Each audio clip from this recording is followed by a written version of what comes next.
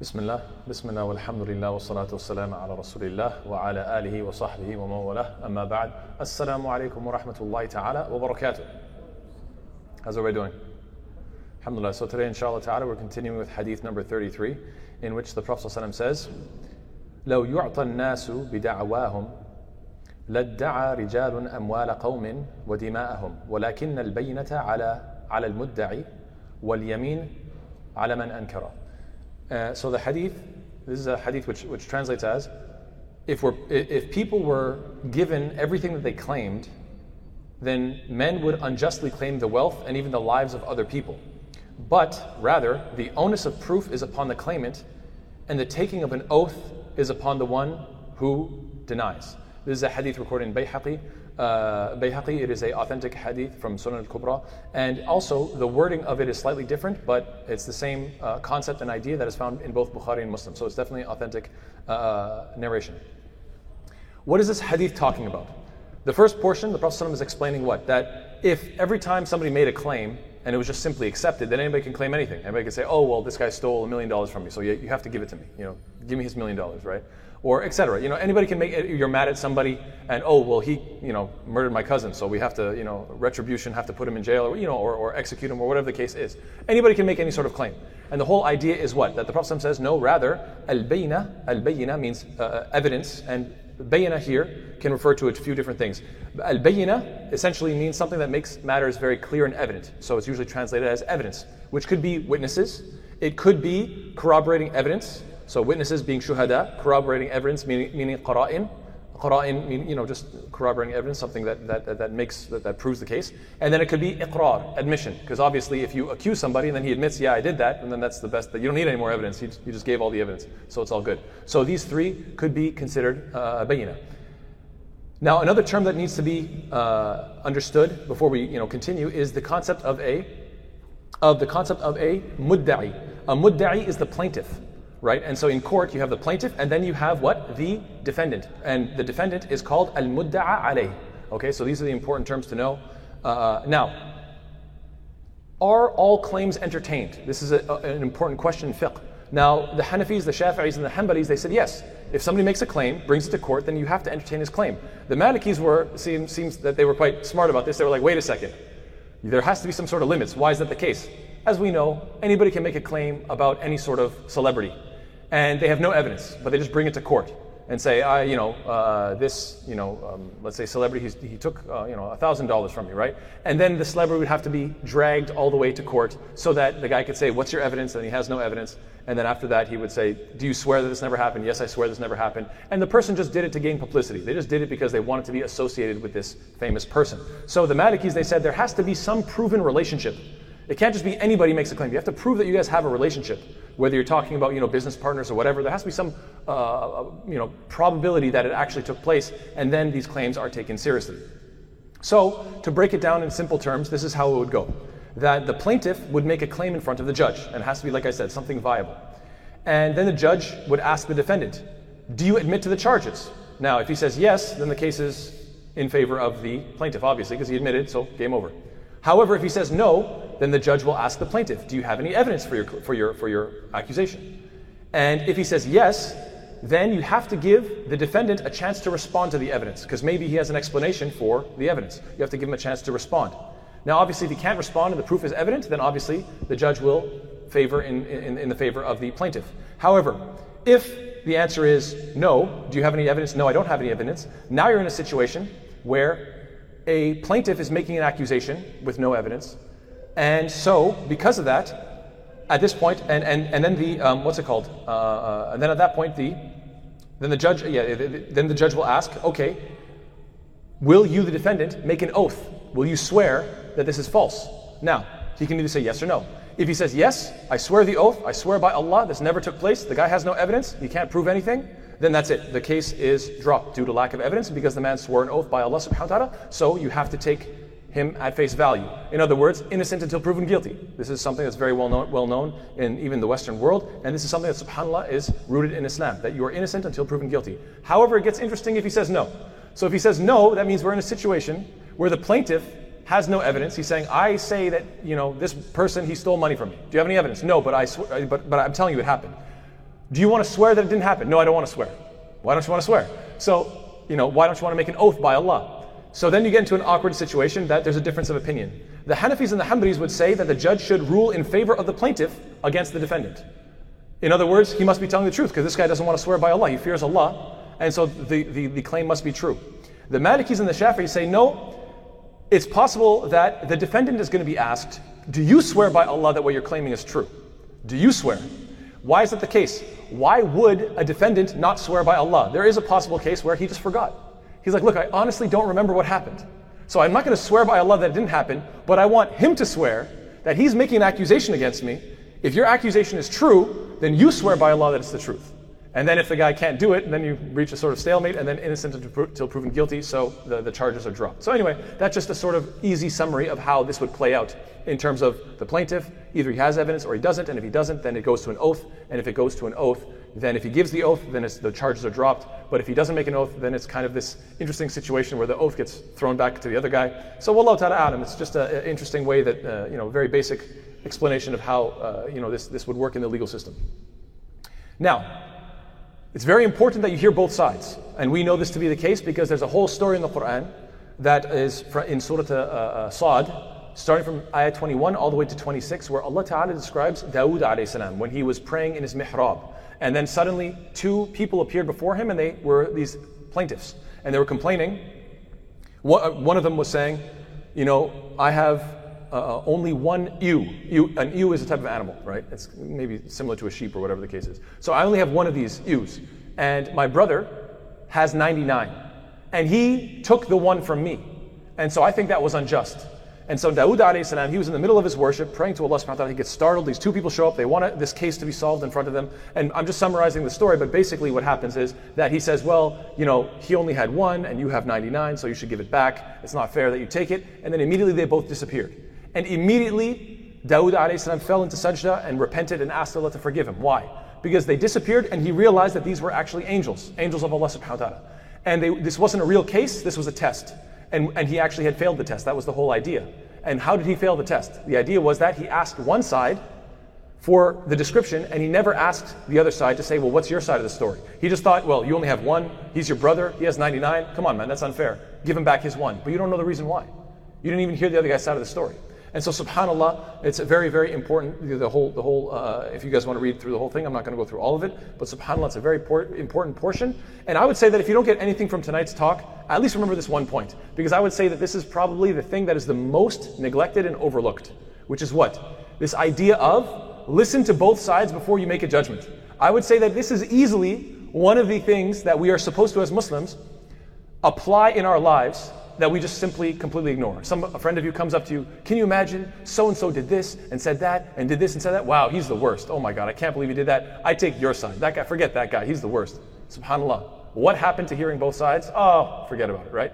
So subhanAllah, this is so important to the point that the Prophet said, he said what? فَإِذَا جَلَسَ بَيْنَ يَدَيْكَ الْخَصْمَانِ فَلَا تَقْضِيَنَّ حَتَّى تَسْمَعَ مِنَ الْآخَرِ كَمَا سَمِعْتَ مِنَ الْأَوَّلِ. This is part of a larger hadith in which the Prophet was giving advice to Ali ibn Abi Talib radiallahu ta'ala anhu before he sent him to Yemen to go be a judge. And Ali was quite nervous. This is a big job. I mean, I'm going to be a judge. Are you serious? So he was quite nervous about this. The Prophet was reassuring him, don't worry, you'll be able to do it. And one of the things that he told him was what? When 2 litigants sit in front of you, do not decide until you hear what the other has to say, just as you have heard what the first person had to say. You have to listen to both equally. Don't pass judgment quickly. And so we have these in the ayat of Quran, we have this in the hadith, and so on and so forth. Yes. Now, we should remember that the judge, it's his job, it's the judge's job to make sure that the one who is swearing the oath, the defendant, who is saying, no, the plaintiff is making a false charge, it's the judge's job to make sure that that defendant understands just how severe it is that you swear by Allah falsely. You have to instill fear. I mean, this whole concept exists in the Western world when they put their hand on the Bible and they say, I swear to tell nothing but the truth, so help me God. It's the same kind of concept. But in this case, we know that Ibn Abbas, radiallahu ta'ala anhu, for instance, he was reminding different defendants about the words of Allah Ta'ala, and he would remind them that Allah says what? إِنَّ الَّذِينَ يَشْتَرُونَ بِعَهْدِ اللَّهِ وَأَيْمَانِهِمْ ثَمَنًا قَلِيلًا أُولَٰئِكَ لَا خَلَاقَ لَهُمْ فِي الْآخِرَةِ ولا يكلمهم الله ولا ينظر إليهم يوم القيامة ولا يزكيهم ولهم عذاب أليم. Subhanallah, look at just, it piles one after the other after the other. Allah says what? Indeed, those who exchange the covenant of Allah and their own oaths for a small price. In other words, they make a false oath just for some sort of a worldly benefit, for some sort of small price, will have no share in the hereafter. Allah will not speak to them or look at them on Judgment Day, nor will He purify them, and they will have a painful punishment. Subhanallah, laying it on very heavy, one after the other. So this is, you're supposed to let people know, fear Allah. Don't swear by Allah that something that is not true. And furthermore, we know that the Prophet ﷺ, Abu Bakr radiallahu anhu, he says what? كنا عند رسول الله صلى الله عليه وسلم فقال ألا أنبئكم بأكبر الكبائر ثلاثا. 3 times the Prophet ﷺ was with the Sahaba and he said, should I inform you about the most grievous, egregious of sins, some of the worst sins? He repeated 3 times. And then he said what? Al-ishraku billah, associating partners with Allah, wa uquq al-walidain, and being disobedient and evil towards your parents, and what? Wa shahadat az-zur aw qawl az-zur, and false testimony. وكان رسول الله صلى الله عليه وسلم متكئا فجلس فما زال يكررها حتى قلنا ليته سكت. Imagine, the Sahaba said that the Prophet was sitting back while talking, but then when he said the third one, the shahadat az-zur or qawl az-zur, the false testimony, false speech, he sat up and he started saying it in such an intense way and saying it over and over again. He's talking about the evils of a false oath so much that they said, we wish he would stop. Like imagine he just keeps saying it over and over. The crowd is like getting nervous, like just please, can you stop? We get it, please stop. Imagine how intense it must have been in that moment. So clearly the Prophet ﷺ is trying to, you could say drill this message deep into their minds, which is what? That clearly this is a very, very big deal. And there's another hadith in this regard.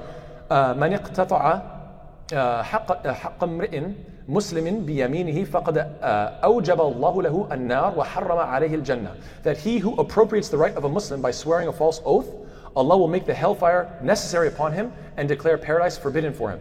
And then فَقَالَ لَهُ رَجُلٌ وَإِنْ كَانَ شَيْئًا يَسِيرًا يَا رَسُولَ اللَّهِ. And then somebody in the crowd, they asked, even if it's something small, O Messenger of Allah? قَالَ وَإِنْ قَضِيبًا مِنْ أَرَاكَ. He says, even if it's just a branch of a tree. Imagine. It's not about the size. Oh, I just swore a small oath and it was just something, it wasn't like millions of dollars or nothing, it was just something small. Even if you're swearing a false testimony just for the sake of acquiring a stick, which is nothing. You can go outside and grab 10 of them if you want. Even if it's for that, then subhanAllah, this is a huge threat to that person that in the afterlife they're going to have a very, very hard time. May Allah protect us all. Ameen ya Rabbil Alameen. So this brings up a very important question of what are the criterion for being a witness? Because al-bayyinah could refer to qara'in, like circumstantial evidence or some sort of evidence like this. It can refer to shuhada, witnesses, and it can refer to al-iqrar, meaning somebody admission, right? But the question about shahada, who is allowed to or who qualifies to give their testimony? So the witness must be sane, number 1. Number 2, of sound memory. Number 3, it should be an adult. Of course, there can be exceptions if a child saw something, and then you can have the child testimony, but mostly, you usually want somebody who's an adult. Muslim, especially when it's involving and dealing with Muslims, and you want somebody who actually has iman and faith and so forth. And then a person of integrity and honesty, as in a Muslim who is fulfilling their obligations and avoiding public sin. In fact, public evil and public sin can disqualify somebody from being a shaheed, or you could say a witness in these type of cases. And of course they cannot have a conflict of interest. So obviously if I have 5 witnesses, they're all from my family, they're all like my brothers and cousins and so forth, the judge might say we can't take them because obviously they're going to take your side. If they're very family oriented, tribal, whatever the case is, then they'll take your side no matter what. You just tell them, say this, okay, I'll say it. For my brother, I'll say it, right? So there can't be a conflict of interest. Now, what is the ruling on being a witness? It is a fard kifaya. In other words, if, let's say, a big group of people saw something, and then the judge says, I need witnesses, so long as enough witnesses showed up and said and declared the truth so that it was known to the judge, then everybody else is exempted from that obligation. So that's what it means to be a communal obligation, that enough people have to do it, that the job is done, and then everybody else is exempt. But if nobody does it, then everybody is sinful. It's the same thing with, let's say, for example, the adhan. If one person gives the adhan, then we're all good. But if nobody gives the adhan, then we're all sinful, because you have to establish the adhan as an example. That's an example of fard kifaya. And in fact, Allah says what? وَلَا يَأْبَ الشُّهَدَاءُ إِذَا مَا دُعُوا. That, and let not the witnesses refuse when they are called upon. In other words, Allah is saying that witnesses should not refuse. If you are a witness and you saw something, you have to say what you saw in order for the truth to be established.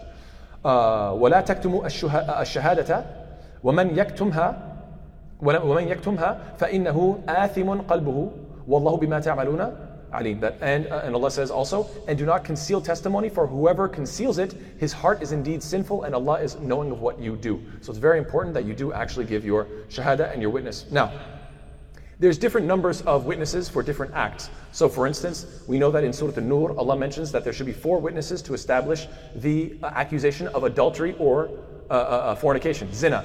As Allah says, وَالَّذِينَ يَرْمُونَ الْمُحْصَنَاتِ ثُمَّ لَمْ يَأْتُوا بِأَرْبَعَةِ شُهَدَاءَ فَاجْلِدُوهُمْ 80 جَلْدَةً وَلَا تَقْبَلُوا لَهُمْ شَهَادَةً أَبَدًا وَأُولَٰئِكَ هُمُ الْفَاسِقُونَ. That, and those who accuse a chaste woman and then do not produce 4 witnesses, lash them with 80 lashes, and do not accept from them testimony ever after that, and those are the defiantly disobedient. This is how much Allah Ta'ala protects the reputation of people. If you're going to make a big accusation and say, oh, so-and-so is sleeping around in a lewd way, this and that, you better have 4 witnesses that can testify, that are righteous, that are trustworthy, that can testify that they saw the literal act, the physical act. And if you cannot, then it is not your business to talk about this type of thing. So that means even if you yourself walked into a room, I gave a khutbah about this once, and I mentioned that even if you were to walk into a room and see 2 people doing something, and you were to go out and say, hey, guess what I saw? You're the one that gets punished. Why? Because you were not supposed to expose their business. The only way is if you had 4 witnesses, which means what? That means that basically they're doing it in public. If they're doing it in public, then of course, now the punishment is implemented upon them for the zina. But if it's anything less, basically if they're doing it in any way, in any means whatsoever that's private, then it is nobody's business to talk about what people's sins are behind closed doors. That is for them to repent to Allah Ta'ala and fix their own issues on their own time. We talked about this in detail previously. Now, when it comes to the requirements for witnesses, when it comes to marriage, divorce, or in any other general cases, like for example the had, like the punishments, then usually it is 2 witnesses. Allah says, وَأَشْهِدُوا ذَوَيْ عَدَلٍ مِّنْكُمْ وَأَقِيمُوا الشَّهَادَةَ لِلَّهِ.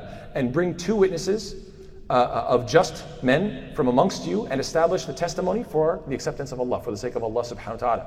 And this is also the case with regards to it could be men and women, and this is why Umar ibn al-Khattab anhu, during his time, he took the testimony of a woman who said, my husband is a drinker, and that shahada, that testimony was enough. So whether it be a man, woman, the judge, by the way, it should be well known, it should be established, I need to say, that it's important that we remember that the requirement for multiple witnesses is to make matters clear, but it is not a requirement for the judge. In other words, yes, the judge would like, let's say, 2 witnesses for the had punishment, but it could be that only 1 witness came and that witness was sufficient. So yes, of course, you want a good number to establish things, but a judge can work and make decisions based on less than that, given other circumstantial evidence as well. So Allah knows best about that. Now, with regards to money transactions, this is where things get more interesting because of the very well-known ayah. Well, Allah Ta'ala says, in Ayat al-Dain, Allah mentions, وَاسْتَشْهِدُوا شَهِيدَيْن من رجالكم فإن لم يكونا رجلين فرجل وامرأتان ممن ترضون من الشهداء. That Allah says what? And bring to witness 2 witnesses from among your men. And if there are not 2 men available, then a man and 2 women from those who you accept as witnesses. So this ayah is usually the one that is attacked by, let's say the Western world, because they say, oh, look at this. It says 2 men, or if not 2 men, then 1 man and 2 women. And that, oh, so what? A woman's testimony is only half of a man?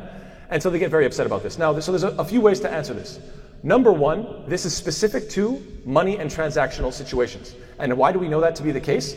Because of different narrations that mention, for instance, the fact that there were women that would make shahada just by themselves, and it would be accepted as sufficient evidence. And a good example of this is Aisha. She mentions, radhiyallahu anha, that there was a woman that, where is this mentioned? It says, there's a story about the woman who, she made testimony.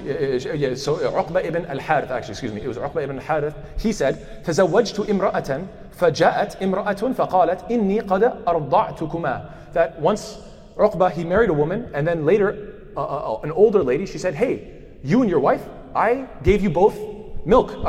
You both suckled, and that makes you milk brother and sister. That makes you related. From that perspective, from a fiqh perspective, you two are actually related. And so you have to cancel your marriage because you can't be married, you're siblings.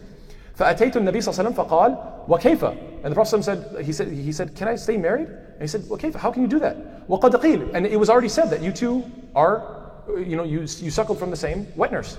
دَعْهَا عَنْكَ. And then he said basically, get away from her. So this is one shahad from one woman, and it was considered acceptable. Why? Because it's in a case that she knows very well. A very good example of this as well is who? The fact that all of the wives of the Prophet ﷺ, whenever they narrated a hadith, it was never said to them, where's your second testimony?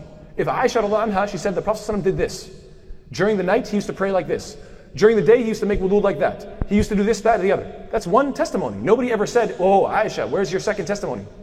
Radiallahu anha. Nobody says this. What is the proof? What does this demonstrate? That, yes, a woman's testimony by herself, by itself, is clearly evidence, 100% for sure. Yet it seems that there is an issue with regards to, and by the way, same thing with the Hanafis, Hanbalis, and Shafi'is, and some of the Shafi'is, they say that the testimony of one woman regarding the moon sighting, the beginning of Ramadan, that is accepted. So, what is the idea when it comes to money that either two male witnesses or one male witness and two women? Why is that the case? Well, there's a few possibilities. One is because specifically when it comes to money issues, it could be the case that people become very heated, people become very aggressive, people want to intimidate, and so maybe it's a mercy of Allah subhanahu wa ta'ala that He says, listen, two men can go and deal with the situation, but if you could only have one man, then send two women. Why? So that they can back each other up. So she doesn't go alone. She doesn't feel intimidated or pressured. She has some sort of support. I have personally heard some sisters say, I felt very good when I actually went and gave my shahada and I had somebody with me to take with me because that's what I appreciated a lot. So that's one idea. And the second idea, and I think this is makes a lot of sense too, is that we know that Allah says what? الرجال قوامون على النساء بما فضل الله بعضهم على بعض وبما أنفقوا من أموالهم. So Allah Ta'ala specifically says, men are the protectors and maintainers of women by the right of Allah Subhanahu wa Ta'ala, because by what Allah Ta'ala has given one over the other, some over some, and by what they spend of maintenance for their wealth. So in other words, Allah Ta'ala is describing here that look, when it comes to marriage, it seems that there are different roles, that each gender has, you could say, the upper hand in one regard and the other. And I think it's pretty obvious what it is, that men can't have children without women, right? So clearly, when it comes to producing children, women have the upper hand, right? That's they have access to children. That's why men get married. Men get married, generally speaking. Why? Because they want a family, right? So that is what you could say their unique contribution that a man cannot have without a woman. But obviously, we know that pregnancy is very difficult. Body transforms, it's difficult to walk, baby's waking you up constantly in order to feed it, you don't get proper rest. And so as a result of this, the woman becomes usually quite dependent. And so it's only natural that a woman is going to be interested only in getting pregnant from a man who is dedicated, loyal, and is interested in being a good provider and taking care of all of the necessities. Because if I'm going to become dependent because of you, then I want to make sure that I can actually depend upon you. You better be dependable. Seems pretty reasonable as a trade-off. And so if that is the case, this is the reason why it is a man's responsibility to take care of the finances, right? That's why the responsibility of finances falls upon the man in Islam. And we have a famous hadith in this regard. أن هند بنت عتبة عتبة قالت يا رسول الله إن أبا سفيان رجل شحيح. That once Hind came to Abu Sufyan and said, Ya Rasulullah, O Messenger of Allah, Abu Sufyan, my husband, he's very cheap. And then so she says, وَلَيْسَ يُعْطِيني مَا يَكْفِيني وَوَلَدِي. He doesn't give me enough for myself and for my child. إِلَّا مَا أَخَذْتُ مِنْهُ وَهُوَ لَا يَعْلَمُ. Except for what I take from him while he doesn't even know. So she's going and saying, look, I take money from him because he's just too cheap. What did the Prophet say? قَالَ خُذِي مَا يَكْفِيكِ وَوَلَدِكِ بِالْمَعْرُوفِ. Take what is sufficient for you and sufficient for your child in goodness. In other words, yes, okay, it's okay, you can take. You can even take without his knowledge. But don't overdo it, just do something that's reasonable, something that's good, something that's fair. So the idea is what? That you have to see both sides of the equation. That yes, I think sisters usually cheer when it's like, hey, the responsibility of money is on the men only, and sisters, you don't have to lift a finger when it comes to finances. Usually you hear the women saying, yeah, cheering and saying, yes, that's right, you men have to work and we don't have to. And that's fantastic. But then there's an other side of the equation, which is what? If men are the ones that are running the finances, then isn't it reasonable to say that in general, most of the time, they will be more familiar with transactions and monetary issues. I mean, that's their responsibility, right? With great power comes great responsibility. With great responsibility comes great power, right? They kind of go hand in hand. And so it's reasonable to say that, okay, you're responsible as men for the finances, and because of that, you deal with finances more, and therefore your testimony may be weightier and heavier. I hope that's not too offensive to anybody. I hope you guys can appreciate the logic. I hope it's reasonable, inshallah. Okay. Okay. Also, the Prophet ﷺ said what? كَفَى بِالْمَرْءِ إِثْمًا أَن يُضَيِّعَ مَنْ يَقُوتُ. It is sufficient of a sin for a man that he neglects him who he maintains. In other words, a man is considered sinful if he's not taking care of his wife and kids financially. So the idea of just saying, oh, well, you should work and figure it out. A man's not allowed to say that. If you got married, it's your responsibility. Even if you think, mashallah, and even if she is genius and she can make lots of money, great, that's her money.